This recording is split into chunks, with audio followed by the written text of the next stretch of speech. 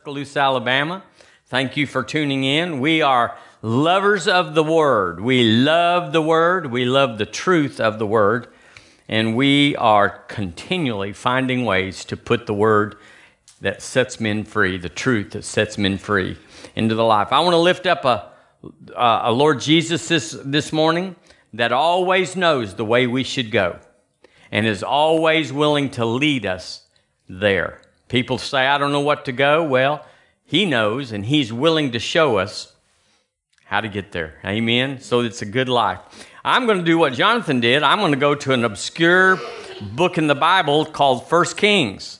See if you can figure that one out. It's over there on the left side of your Bible. 1 Kings. Let's go to chapter 17.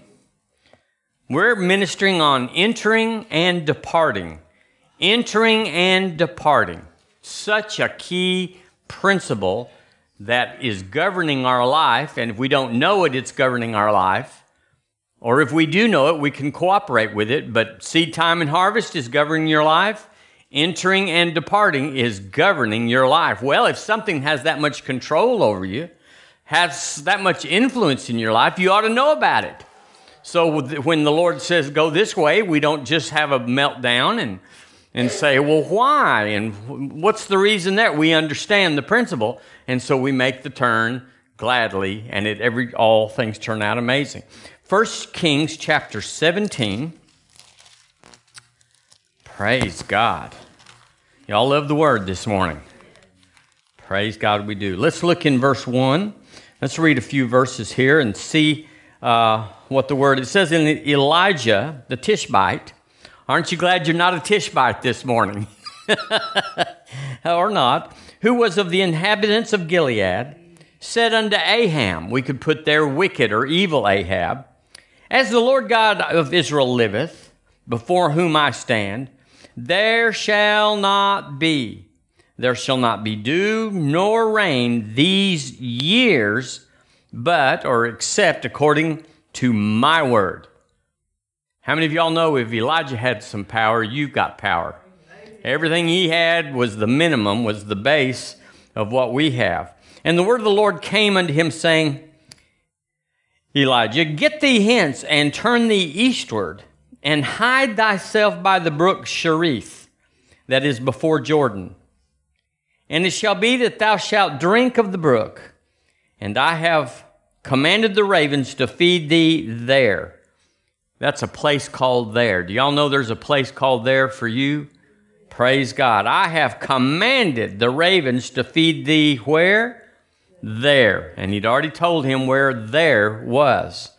So he went, and he did according unto the word of the Lord. Now, how powerful is that? You know it doesn't take a lot to get the blessings of the Lord. Here it is right there. He went and did according to the word of the Lord. Oh, thank you, Lord Jesus. We're going to went and do according to the word of the Lord. And for he went and dwelt by that brook, Cherith, that is before Jordan. He went there. And the ravens brought him bread and flesh in the morning, and bread and flesh in the evening, and he drank of the brook. Now that's supernatural, don't y'all think? Praise God. And it came to pass, after a while, that the brook dried up. Why? Because there had been no rain in the land. Why? Because the man of God had said, there shall not be. And the word of the Lord came unto him, saying, Arise, get thee to Zarephath, which belongeth in Sidon, and dwell there. Behold, why should you dwell there? The Lord told him, I have commanded a widow woman there to sustain thee. Amen. So there's a place called there, but it changed. We're looking at patterns here. We're looking at principles here for our own life. There was a place called there. Provision was there. On time, every time. It says morning and evening. And when the brook dried up, the Lord knew it. He said, time to move on. Go down to a specific new there. And I've got someone new there, not a raven, but a woman, a widow woman. And she's going to take up the supply of heaven towards your life. And in verse 15, we could read all these there. You can read them. And he talked to the widow, and she went and did according to the saying of Elijah. Something else more important than thinking it out, reasoning it out, being so knowledgeable and so wise and so accomplished in how things work. She didn't do any of that. She went and did according to the saying of Elijah. And she and he and her house did eat many days.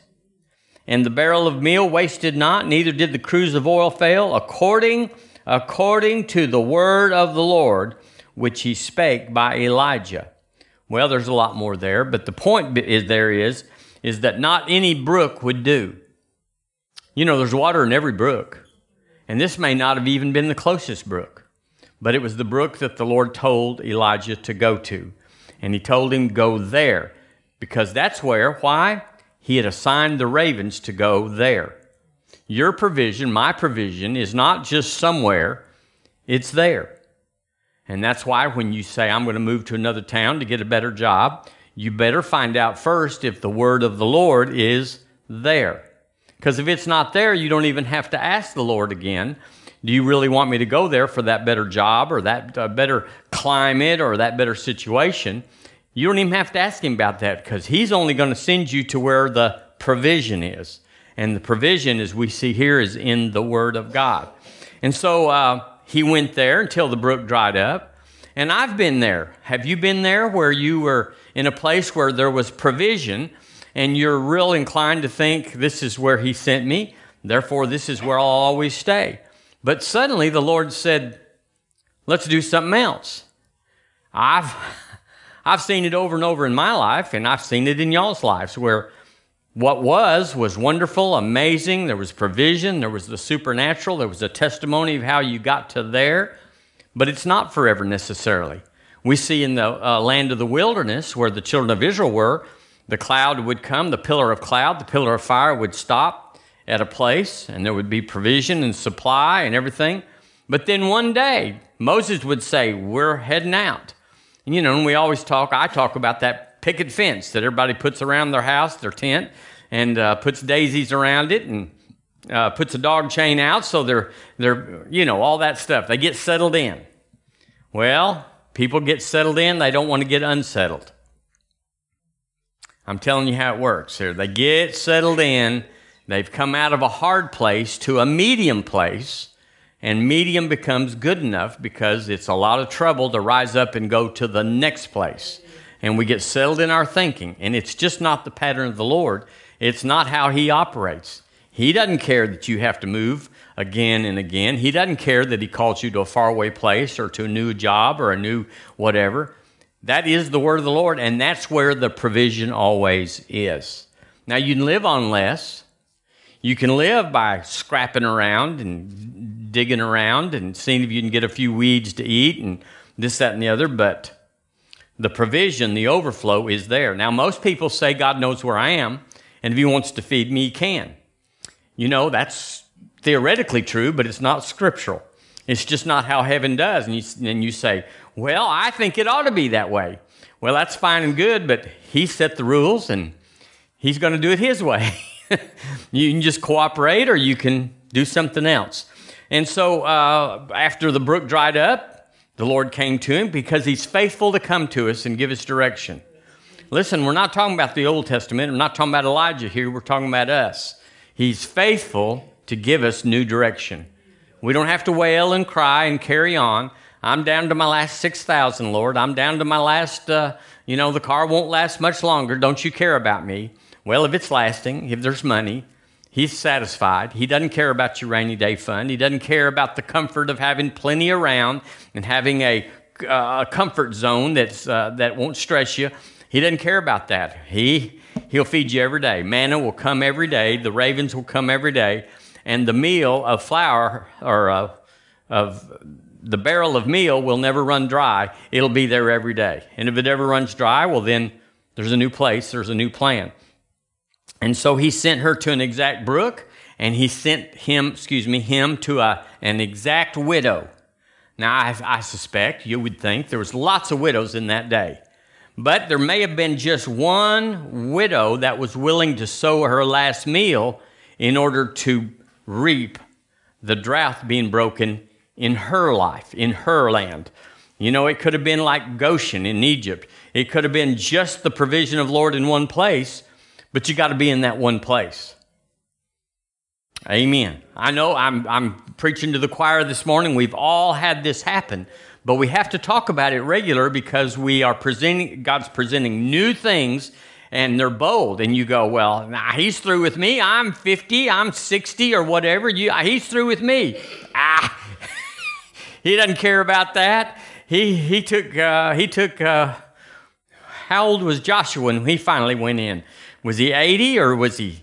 All these folks, you know, God didn't care that they were older than others. He wasn't always looking at the young bucks to do it, although he did it a lot. He looks at the heart and says, we can do this because he can strengthen us by his might in our inner man. He can fill us with the knowledge of his will. So he's not nearly concerned about the temperature of the room or the frailty of our situation. He's going to deliver you, and he's going to tell you about how to get that. So the exact brook where the ravens came and the provision was, and the exact widow that he had been preparing, she was down to her last meal. She had a son, it says, and she said, I just got one more meal in me. We are going to go eat it and we're going to die. And the prophet of God intervened. Now, let me just tell you, he's intervening in your life. You may be thinking or questioning or going over how close we are to the edge in so many ways. And he doesn't care. He's not trying to put you in a place to believe, but that's where the door for the supernatural is in a strange place that cannot be figured out in your head. You can't figure it out. You may figure it out, but you can't reason it out and present it to some other people and say, y'all, we think this is the way it ought to be. It's for you, but it's not for anybody else. The supernatural. So he defeated Ahab and Jezebel. Now, we've got to zoom back to the big picture here because God's interested in the big picture. This provision wasn't provision's sake. It was to defeat Ahab and Jezebel. So he raised his hand and said, according to my word, it'll not rain. And what was it, 3.5 years it didn't rain, something like that, a long time. And God's going to raise up a big army and going to come down and squash Ahab and Jezebel, or he's going to make them sick, or he's going to kill them, or he's going to what? No, he just showed himself strong through those that loved him. So he defeated Ahab and Jezebel, but he started out with the man getting fed by the ravens. Hallelujah. So timing, let's say this, timing and obedience to you and I is not based on rationale and precedent. Just because something's happened one time and some famous person got sick and died, or somebody got into debt and got into lack, or whatever's going on out there is not yours and mine. It's not the blueprint for us. Because we can obey, we can hear and obey, and everything will turn out amazing. Yay. So, rationale, that is our biggest enemy. It's not the devil out there. It's not the government over here. It's not our kinfolks or our neighbors. Our greatest enemy is just not thinking right, not cooperating with God by figuring it out how that could not be. We got to lighten up, don't we? We got to lighten up and say, God, I don't have a chance.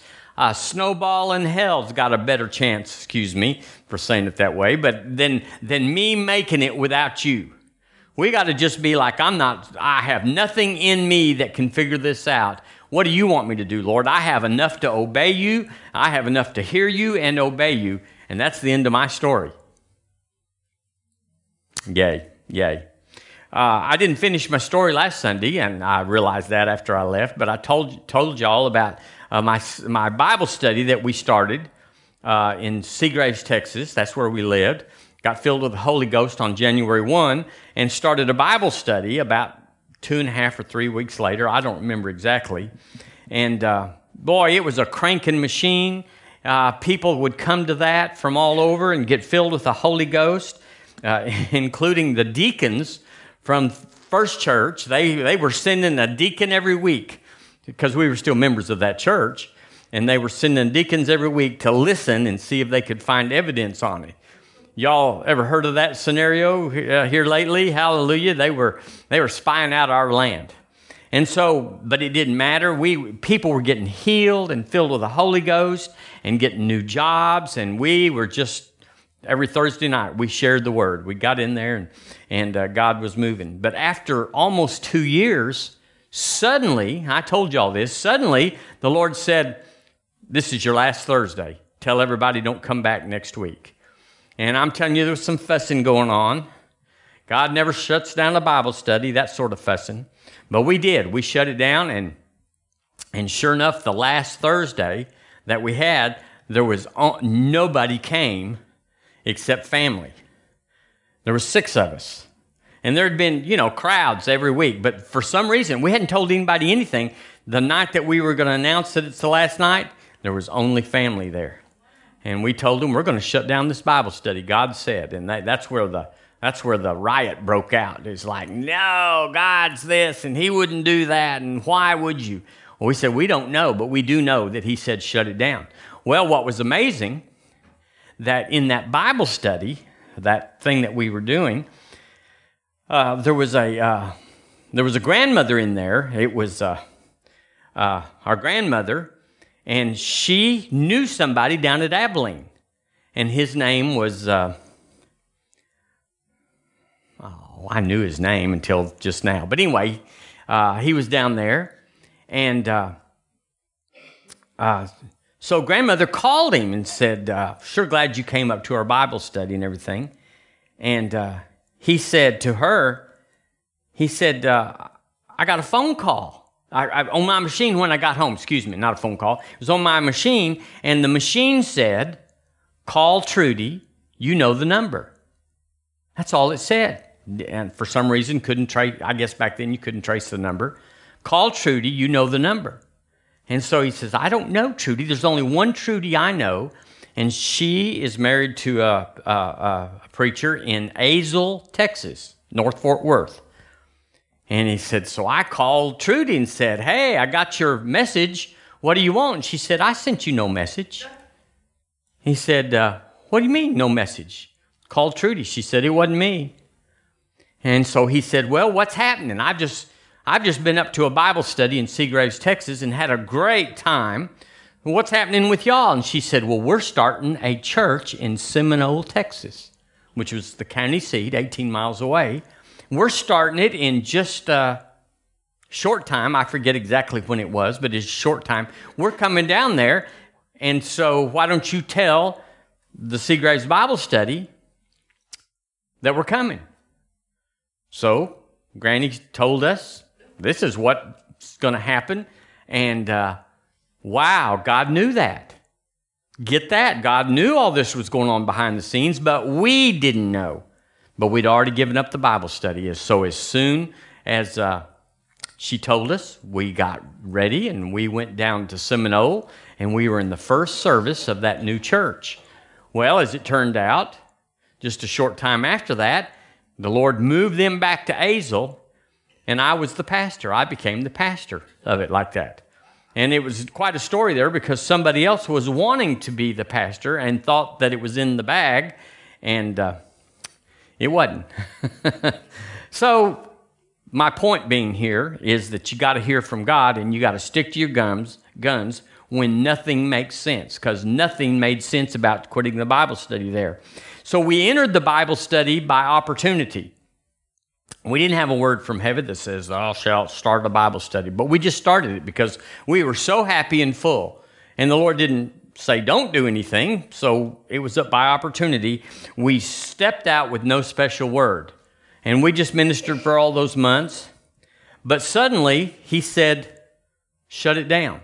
And here's the part. We entered by opportunity, but we departed by faith.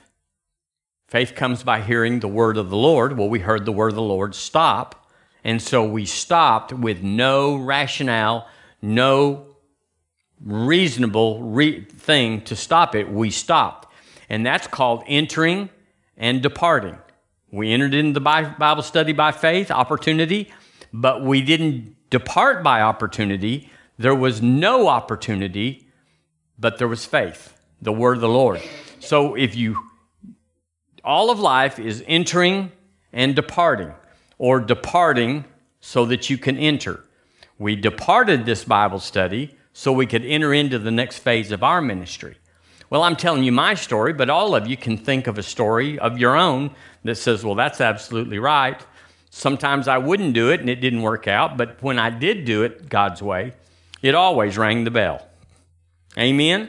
And if you go back and study it and think about this, it'll always work that way.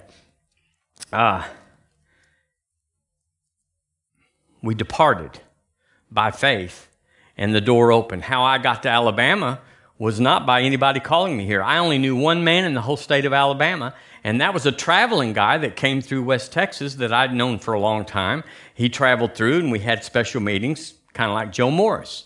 His name's Patrick Norris. And so we came to Alabama, went to Birmingham, went to some services. I asked her when we was going home, what do you think about Alabama? It was July.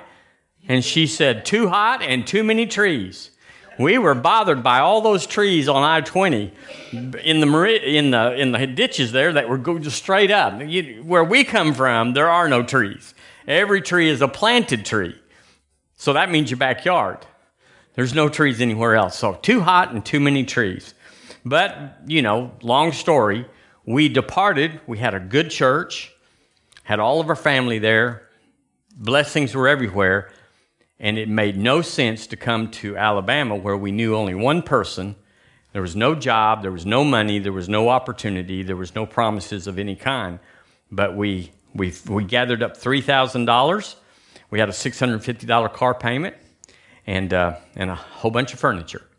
So we gathered up, put it all on a U-Haul, put a trailer behind that and towed the car, and we came to Alabama. I'm not telling you my story except to say, we departed by faith, and we entered in to the greatest part of our life. It turned that way. So it was just like going to the brook, and there's provision there. The ravens came. Well, the ravens came for us, and the ravens have come for you. So being spiritual is not what you do at church.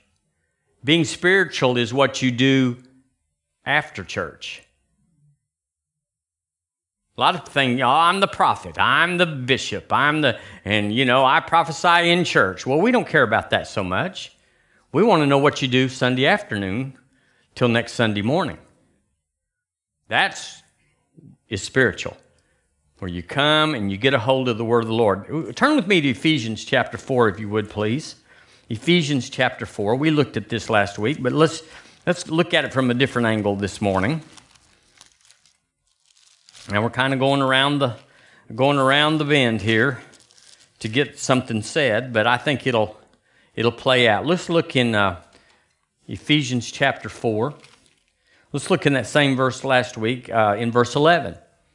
The Word, the New Testament, says the Lord gave some. What did He give? Apostles and some prophets, and some evangelists and some pastors and teachers. These are all preachers. There's no prophet. Listen, let me just tell you, there's no prophet out there that says, I'm a prophet, that's not a preacher first. You're a preacher or a teacher. You have an oracle ministry where you are imparting the word. You're not just prophesying. Matter of fact, the Bible says that who was it in Acts that had 4 daughters that prophesied? 4 virgin daughters that prophesied. Well, everybody says, well, they were prophets, prophetesses. No, they weren't. They were just filled with the Holy Ghost and did what people with the Holy Ghost do. We prophesy. The Word says, I wish that you all prophesied. So that's nothing. It's nothing. It's that prophets and apostles, they're all preachers. Evangelists, they're preachers. Pastors and teachers, they're all preachers and teachers. And it says He gave those. He gave those gifts, not the people. The gift comes into the person. And why did He give? Verse 12, for the perfecting of the saints. The gift is for the perfecting of the saints. So we need an evangelist in our life. We need an apostle in our life. We need all these things to be perfected. Now, you can get along a little ways, and you can do some good, and you can have some increase with just one or part of it. But if you want to be perfected, you need all of them. Isn't that what the Bible says? Isn't that what you just see there? For the perfecting of the saints, what? There's a comma there, but in the original, it's not there. And we need this fivefold ministry for the perfecting of the saints for the work of the ministry. Well, that means we're all being trained for the work of the ministry. Aren't you training your little ones for the work of life? Aren't you training them? Is that why you straighten them up and tell them to take their muddy boots off at the front door, and why you tell them bedtime's at this hour and we don't let them decide? We're training them. We're training them for life. Well, the Bible says that our so-called, in that same context, parents or our guardians or whatever, although I don't want to go too far with that, it says that they train us. They equip us for the work of the ministry. It must be that we all have a ministry. You can find scripture for that. Run my race, finish my course, and that we don't come pre-equipped. We see little kids. If you just turn them loose, they don't know anything, and they're going to make a mess of their lives. They're going to be in jail or something, get on something and do something. We got to train them. Everybody needs trained because we come with potential. We come with a clean slate, but somebody gets to ride on it. And if you get the wrong rider, you're going to have the wrong turnout. So we're in church this morning. We're in church. We're in the Word all the time because we're being trained and equipped. And some of this is being interpreted or expounded on by the fivefold ministry. So he says there in verse 12, and let's see, verse 13. How long? Well, I was in church for 3 years, and that was enough of that. I know everything he knows. Well, that wouldn't even be hard to believe, because the church I went to in Seagraves after we left First Church, Grandpa said this. He always said about that church, he said, anybody that can borrow a Bible can preach there. You just like, I borrowed this and I have to take it back in an hour. Can I preach? Sure. Come on up. You don't even have your own Bible. So how long do we go? Well, we don't get to the end of 2 years or 3 years or 6 years and say, I'm trained. How many of y'all know we all had parents in here, and we all still need training? Even when we turned 18 and cut loose, we still need training. So it says, how long? Till we all come in the unity of the faith. That sounds kind of like there's no back end to that. Sounds like that might be for as long as you live. And of the knowledge of the Son of God, how long? Unto a perfect man, a developed man, unto the measure of the stature of the fullness of Christ. Wow. The English version says he did this to prepare all God's people for the work of Christian service. Say Christian service. Christian service. This will continue, how long? Until we all come to such unity in our faith and knowledge of God's Son that we will be mature in the Lord. So it's not good enough just to be born again. Churches fail that just get people born again and then move on to the next crop. They fail. They are failures. They are not doing what the Word says. The Word doesn't say that we're all supposed to just get people born again and move on. We're to equip the saints for the work of the ministry. And it says, measuring up to the full and complete standard of Christ. Wow. So we're still in training, aren't we? I am. I don't know what y'all are thinking or doing, but I'm in training.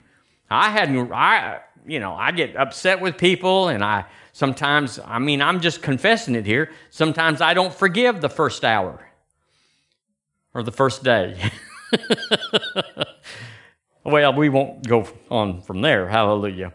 Why? That verse 14, that we henceforth, from now on, we be no more children. Well, children are just regular people that hadn't grown up yet. That we henceforth be no more children, tossed to and fro, and carried about with every wind of doctrine. So that must mean it's out there.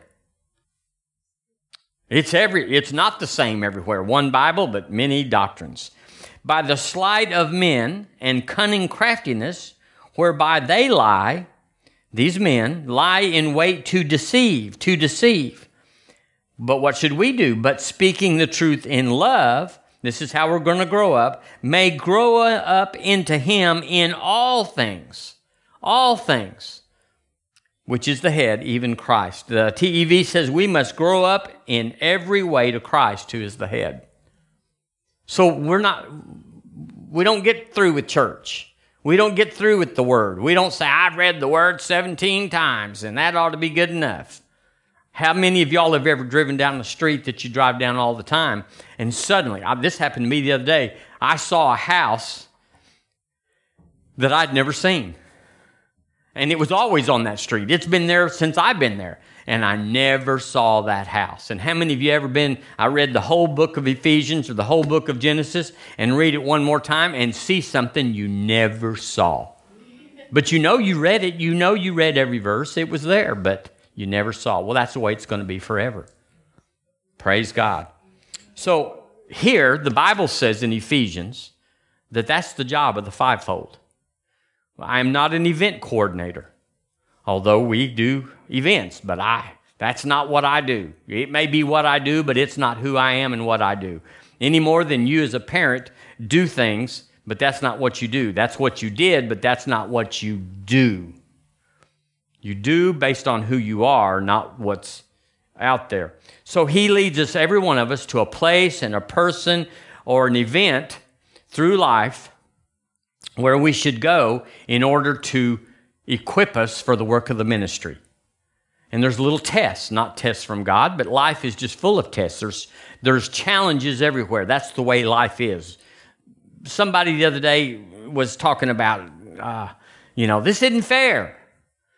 This isn't fair. This isn't fair. Someone should pass away at this age. And what's this age? Well, they're just 79 years old. That's not fair because Grandpa lived to 85. So what's not fair? 84? What's not fair? So life is full of not fair. This is the only thing that can make you have a fair life. If you don't have this, life is going to be unfair. You go, well, I got a story. Well, tell your story, honey, because we all got a story. We all got a story about how it wasn't fair, how the devil got in, how people were terrible and did mean things and had no remorse and just kicked us to the side. We all have a story. Well, it didn't shape us. It didn't because we got Jesus in our life, and he's the great equalizer, and he fixed our story. But we all have had a story that we had to be fixed from. Orphans, you go, I'm having a terrible life. My parents won't let me do this and that. Be an orphan. You have no parents. That's right. And et cetera, et cetera. The Passion Version says their calling, verse 12, is to nurture and prepare all the holy believers to do their own work of ministry. So Pam's got a work of ministry, Melissa's got to work, Deborah's got to work, we all have overlapping and similar thrusts of ministry, but our personality and our background leads us to minister to the same person two different ways. I've counseled people and went as far as I could with them, and then had somebody come in behind me and just straightened them out. Yeah. Just, it's like, wow, they clicked with her, or it worked with them. And it's like, I gave them all that. Well, they didn't hear me because I'm a certain personality. That's not my forte. I can tell y'all already. Hallelujah. So here's the question. We're transitioning. We're changing. We're moving through life. We master life progressively. We are filled with the knowledge of His will. We are strengthened by His might in our inner man. We are growing up, and we do better. Don't you wish you could have a do-over of 20 years ago based on what you know now? We were all filled with lusts, which just means appetites for things. It's not sexual. It's not naughty. It's just we were worldly at one time until we shook that thing off, and we did things, or didn't do things that we wish we could have a do-over, a jerky back. But here we are. All we can do is load up and take today and win today, and just leave the past in the past and just say, well, He got me out of it. He saved me from it. So the question is, since we're in transition, all transition is a crisis. Every time you are changing, there's a crisis, which means it's not the same. It's different. It's like, I'm changing jobs. That's a crisis. You change church. Oh, major crisis when you change church. When you're down at First Church and you're just bringing in the sheaves and all of a sudden, this new thing, and it's like, but it's hard to leave my friends and hard to leave what's comfortable and familiar and feels good and go over here, and I don't know this doctrine and I don't know these people. But you'll never grow over here. You'll never, ever mature over here because there's been there 50 years and they're dead as a stump. So crisis is involved in moving. If you get divorced, if you married the wrong fella, you got the wrong girl, and you can see that possibility. It's not that they were wrong, but we weren't mature enough to handle the weaknesses in other people. Not because they were weak, it's because we were weak. We couldn't get past their weaknesses, and they couldn't get past our weaknesses. So, we split up, and you go, well, gosh, my second one was so cool. My second marriage was way better. It's because we just chop off that old, that every time you would see her or talk to him or whatever, it was just all the past would just be compacted into that thing, and you just couldn't get past it. But you got somebody new. There's somebody new, and they don't remember your dirty dog past. They don't remember when you lied to them. You don't remember when you were a drunk or whatever. It's a fresh start. So people, they go like, oh, that woman was terrible, but now this woman is great. Probably not that much. You know what I'm saying. We change, we transition because we've grown up and things are different now. So why should we change? Why should we leave the old? Why should we depart? One reason is it's so comfortable where we were. We're talking about your job, your marriage, your church. You remember the fight that it took to get to where you are. You were a sinner, or you were a nominal Christian, or you were from out of town, and you had to fit into this church or this marriage or this job. And it's hard to leave because you're comfortable here. It's not perfect. Oh, yay, it's far from perfect. Matter of fact, you can hardly stand it. But what keeps you there is because you remember the fight it took to get there, and you're not willing to start over. At my age, we don't want to parent children. I just tell you, grandchildren, yay! Mama, it's been 3 days. Time for you to come. Oh yeah, come get your sweetness. Come get your blessing. And we also, the second reason that it's hard to leave and it's hard to transition is because we have such a testimony of what God did to get us there. Every place you've ever been at, there was a testimony. And you think, well, if God used all this supernatural and these people and money and just things to get me there, why would he want me to leave? That was the question I had in Texas. It's like, what's out there? Because this is good. Because we all think that you shouldn't change unless it's bad. There's stress, there's trouble, there's anxiety, there's things going on, and we're motivated to look around and see what could be better. But what if it's already good? What if it's like, this is fine, it's not great, he's not great, she's not wonderful, but I can do this. This church is like, there's other churches worse than this. And so we settle. And then thirdly, we don't want to change because we look at the potential of things that you could do while you're still there. You look around. I looked around in West Texas and said, there's so much to do here, and I can do all of it, and I've dreamed of doing all of it.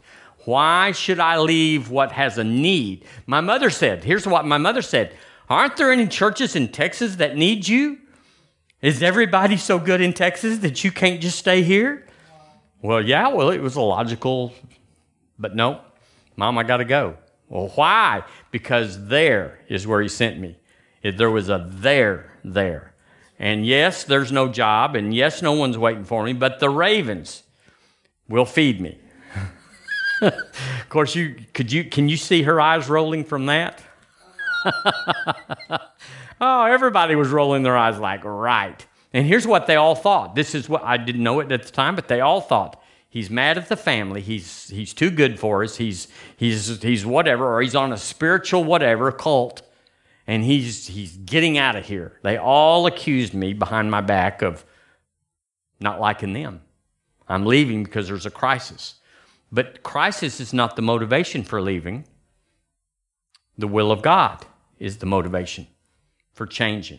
And yes, you go, well, if this must not be the will of God, because there's crisis here. There's things that aren't working. And yet I think I did. I thought I got the will of God. Well, just because you're in the will of God doesn't mean everything is rosy-dozy. I'm telling you, I'm in the will of God right now. And I've had great challenges. Y'all know those challenges? Financially and people and, the water doesn't turn on and the pipe froze and all that sort of stuff. Hallelujah. So all of life, and this is the point I'm trying to get to, all of life is composed of what we can expect, what we're looking to, is entering in, exchanging, transacting while we're in, and departing. Departing for where? To the next level. Now, I'll tell y'all something I hadn't told anybody. Probably shouldn't tell y'all, but the Lord told me because of Matthew 25, faithful over little, what is it? Master over much. He told me, he said, I got to get you out of here because you're not promotable here. I cannot reward you. I cannot bring to you your promotion here. I must move you to a bigger place. Well, it's been 24 years. And I'll just say it's still out there. But I've got so much opportunity, don't you? So much potential. But apparently, and I don't know why, I don't know how, and I certainly don't disregard those people in that all my family. I love them dearly. I'm going to meet some of them this summer and just play.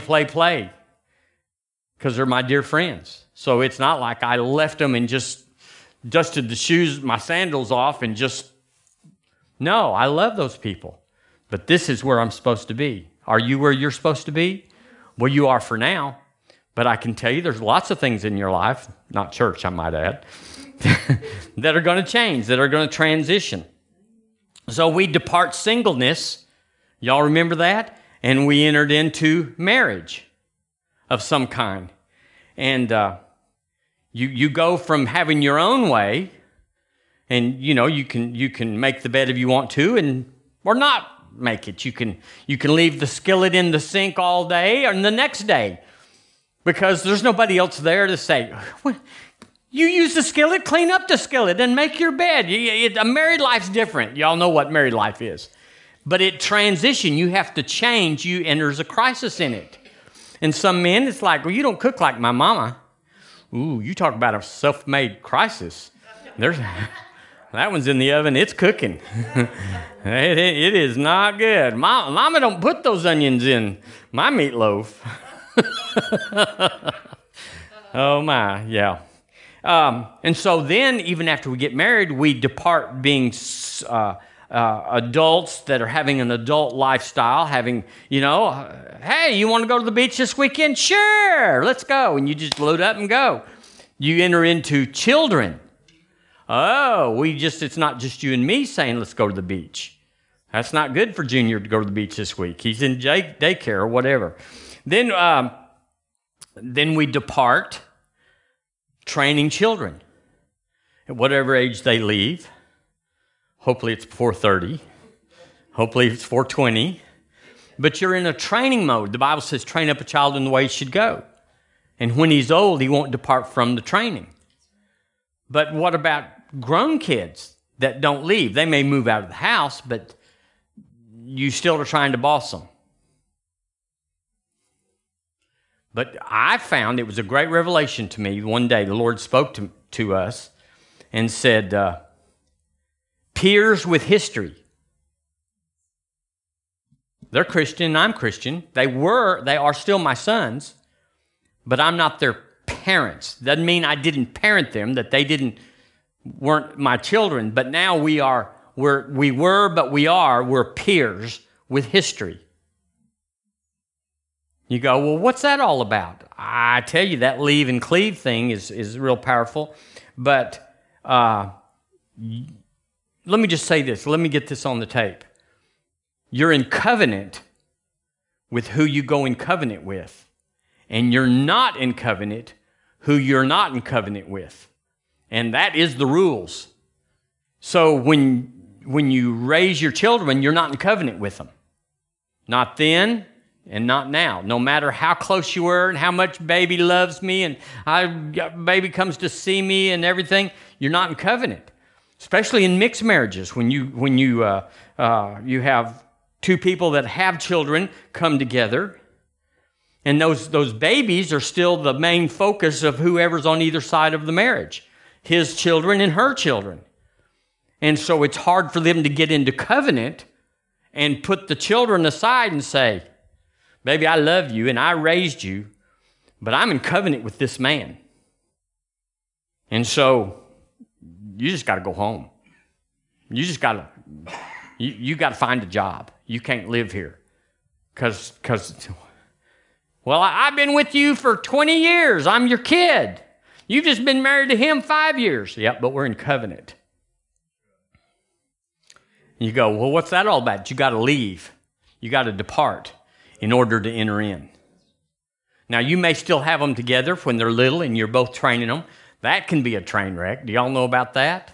His kids and your kids. And it's like, oh, don't you talk to my baby that way. Well, if you're in covenant, you talk to him that way. It's like, I birthed him, but he's yours too.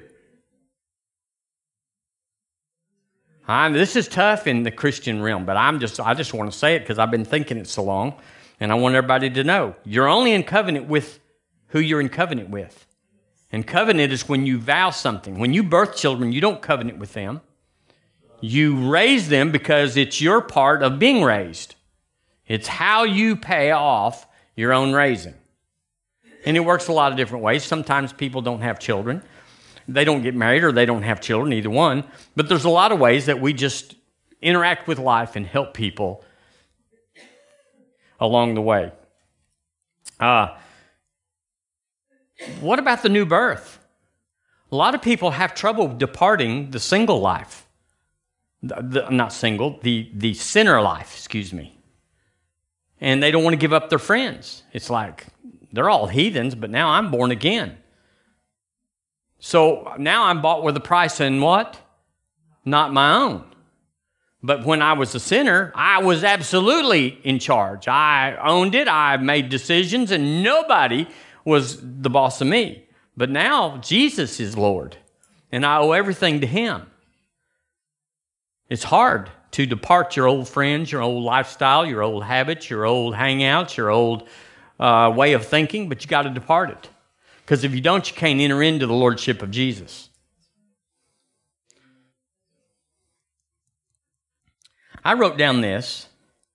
I don't know. It's just what I wrote down. It's not what you do in life, but why and how you mark life, how you leave life as you pass through it. There ought to be a trail of twinkly blessings behind you as you walk through life. They say Charles Finney, the 1800s evangelist, that he would walk on a train, and go down the middle aisle to find his seat. And as he went by people, a presence of God on him would so affect people, it's said about Smith Wigglesworth too, that they would cry out to God, "Oh God, save me, I'm a sinner." And then beg the man, pull on his coat and say, "How must I be saved?" Well, you ought to mark life. It doesn't really matter what you do in life, whether you're an engineer or a petroleum person or a housewife or a bookkeeper. That's irrelevant. It's what you do wherever you are. It doesn't matter what your children become. You go, "Oh, Bobby, you need to be an accountant or a doctor." Almost all Jews, they know that their sons are going to be lawyers or doctors. And they kind of pick the one that seems the most suited, and every kid knows, every Jewish kid knows, that's where we're going. Well, I don't say we do that, but we certainly should influence our children to do right. So how we depart anything, how you depart the sinner life, how you depart singleness, how you depart as being a child, how you depart a church.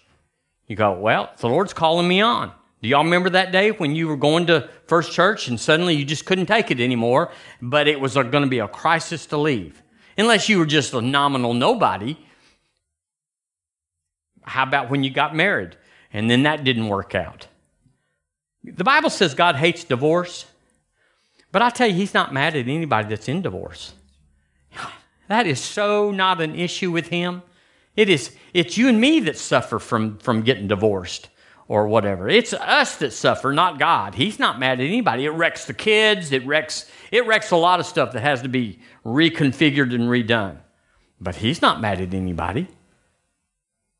I'll tell you, if a man's slapping around a woman, a wife, He's absolutely for divorce because He's a delivering God. He doesn't say, you stay there and take that because I hate divorce. Absolutely, he'll send you to the lawyer to write that thing up and get out of Dodge. Now, that's me, but I've got good scripture to back that up. So don't be under any condemnation for having got out of Leroy's grasp because you were stupid when you married him and your parents were stupid for letting you marry him and there was stupid everywhere. But then the light comes. The light does come. Okay, I got to move on here. Promotion and increase are always preceded by crisis. So really, now here's what that looks like. When you have an opportunity to move on, but it looks tough, take it if it's the will of God. He will get you not only through it, you'll excel going all the way.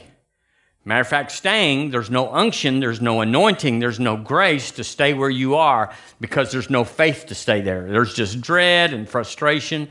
But if you'll say, God, I'm gonna go on. I'm gonna get the Holy Ghost and be with Holy Ghost people. He'll help you. How many of y'all know that's true? Because everybody that's ever got the Holy Ghost, you went through some troubles. Unless you were just surrounded complete with all these people, but most of us weren't. And so anytime you go from a transient lifestyle, where every day is a new day, you get up and it's like, what do I want to do today? To an established lifestyle, it's like, well, today I'm going to work, and Sunday I'm going to church, and I'm going to prayer meeting on Mondays, and I'm going to... When you have that lifestyle, there's crisis involved.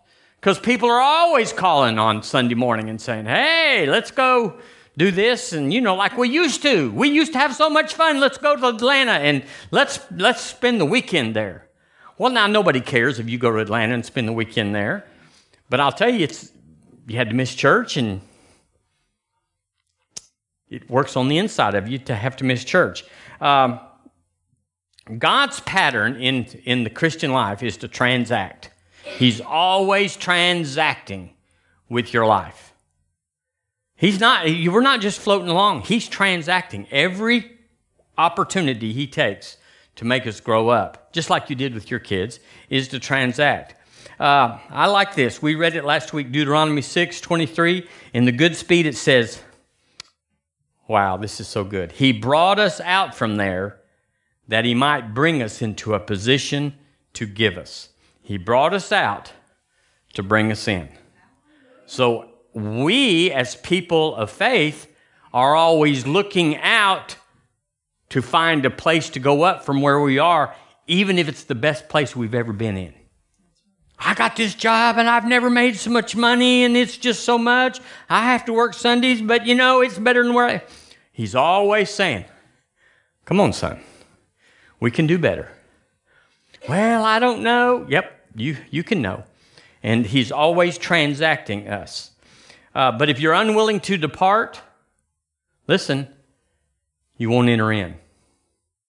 It took me a year in Texas to make sure, because I didn't want to step out of the water unless He said come. I was going to be in the boat with them other 11 boys.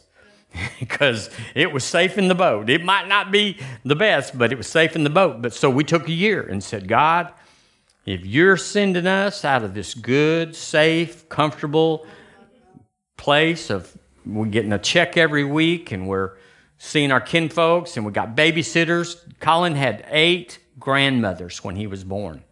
They fought over babysitting. Ask anybody if that isn't cool.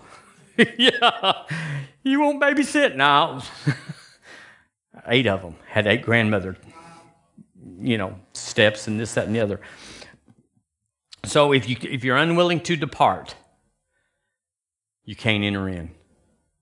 That's how you got in River Church, is you were willing to depart something. And now he may be calling you to be an apostle or a bishop or something. And you got to be filled with the Holy Ghost, and you got to find a way to preach as an oracle. You got to find a way to fulfill that calling. You got to step out for the water to gel up and walk on it. There's no like, I think it's hard now. I think we can get out.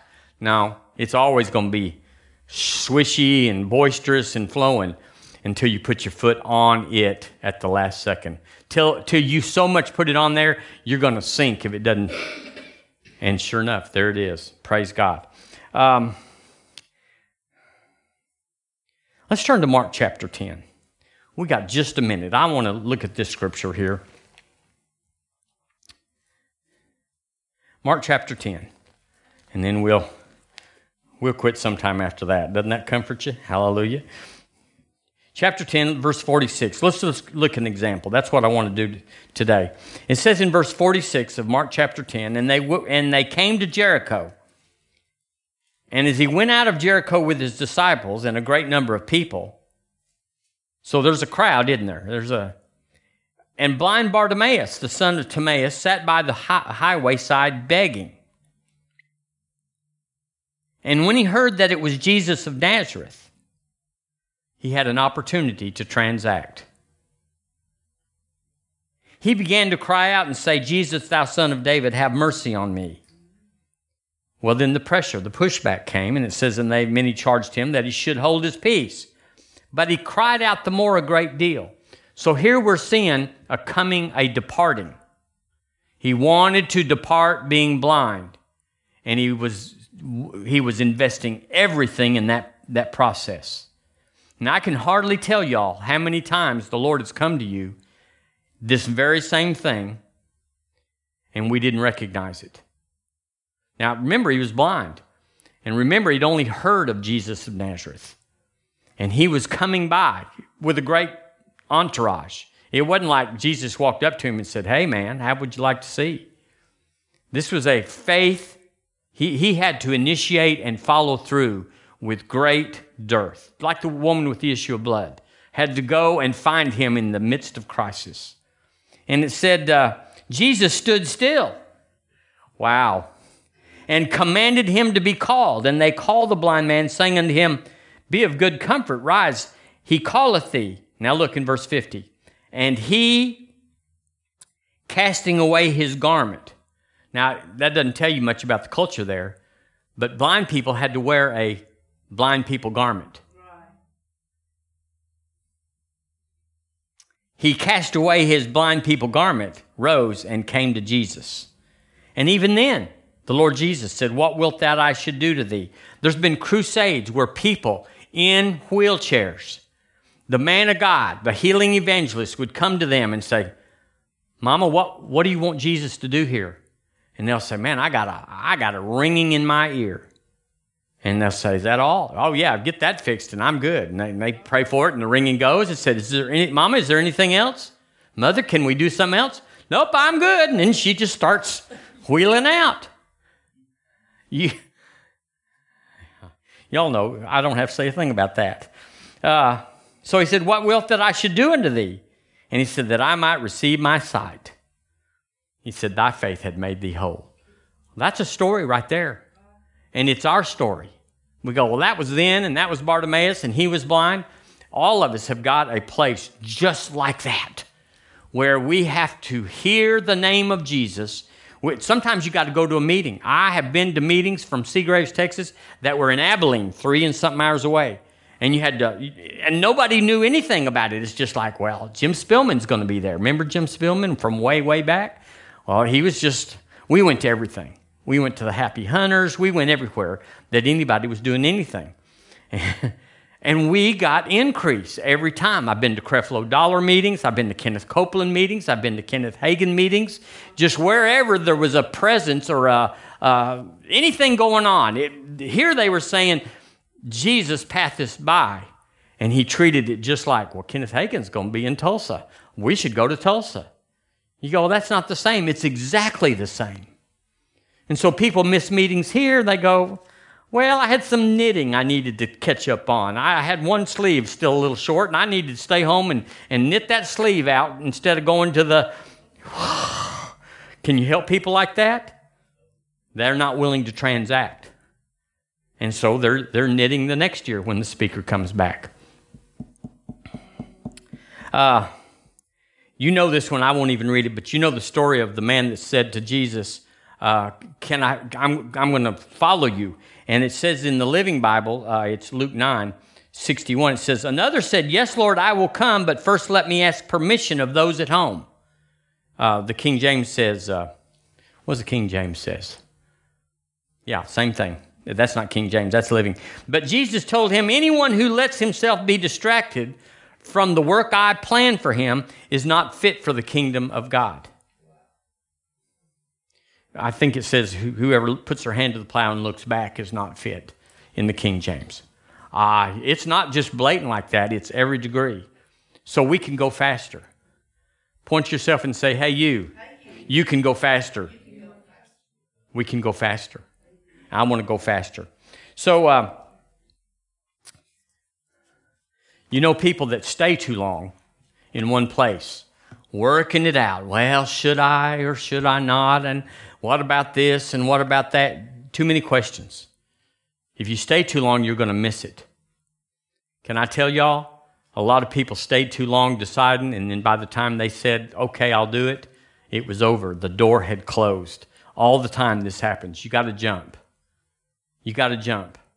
Well, what if I miss it? No, you won't miss it. Once you decide you're going to obey God, He will so imprint you, you won't miss it. When we were still deciding to come to Alabama, we had finally decided, we think we are, we were hanging over in the Granada Royale Hotel, had a big courtyard and had these trees in one corner, and we were sitting on there waiting for lunch to come, and we looked in there and it said, Vulcan Industries, Birmingham, Alabama. Now that meant nothing to nobody, but it was like a whoo-hoo. I never heard Sweet Home Alabama till we were coming back from Tulsa saying, we're going to go home and pack. And this song came on there, Sweet Home Alabama. I guess y'all had heard it a gazillion times, but I'd never heard it before. Once you decide to jump, to depart, He will make a way for us to enter. I want to enter. I'm not near through, are you? I said, I just now know enough to do something for God. I just now know enough. I just now grown up enough where He'll say, I'll put you in school now. It's not that I know enough to do anything, but I know enough to go to school. And I'm going to school. I'm in school right now. Whatever He says, I'm in.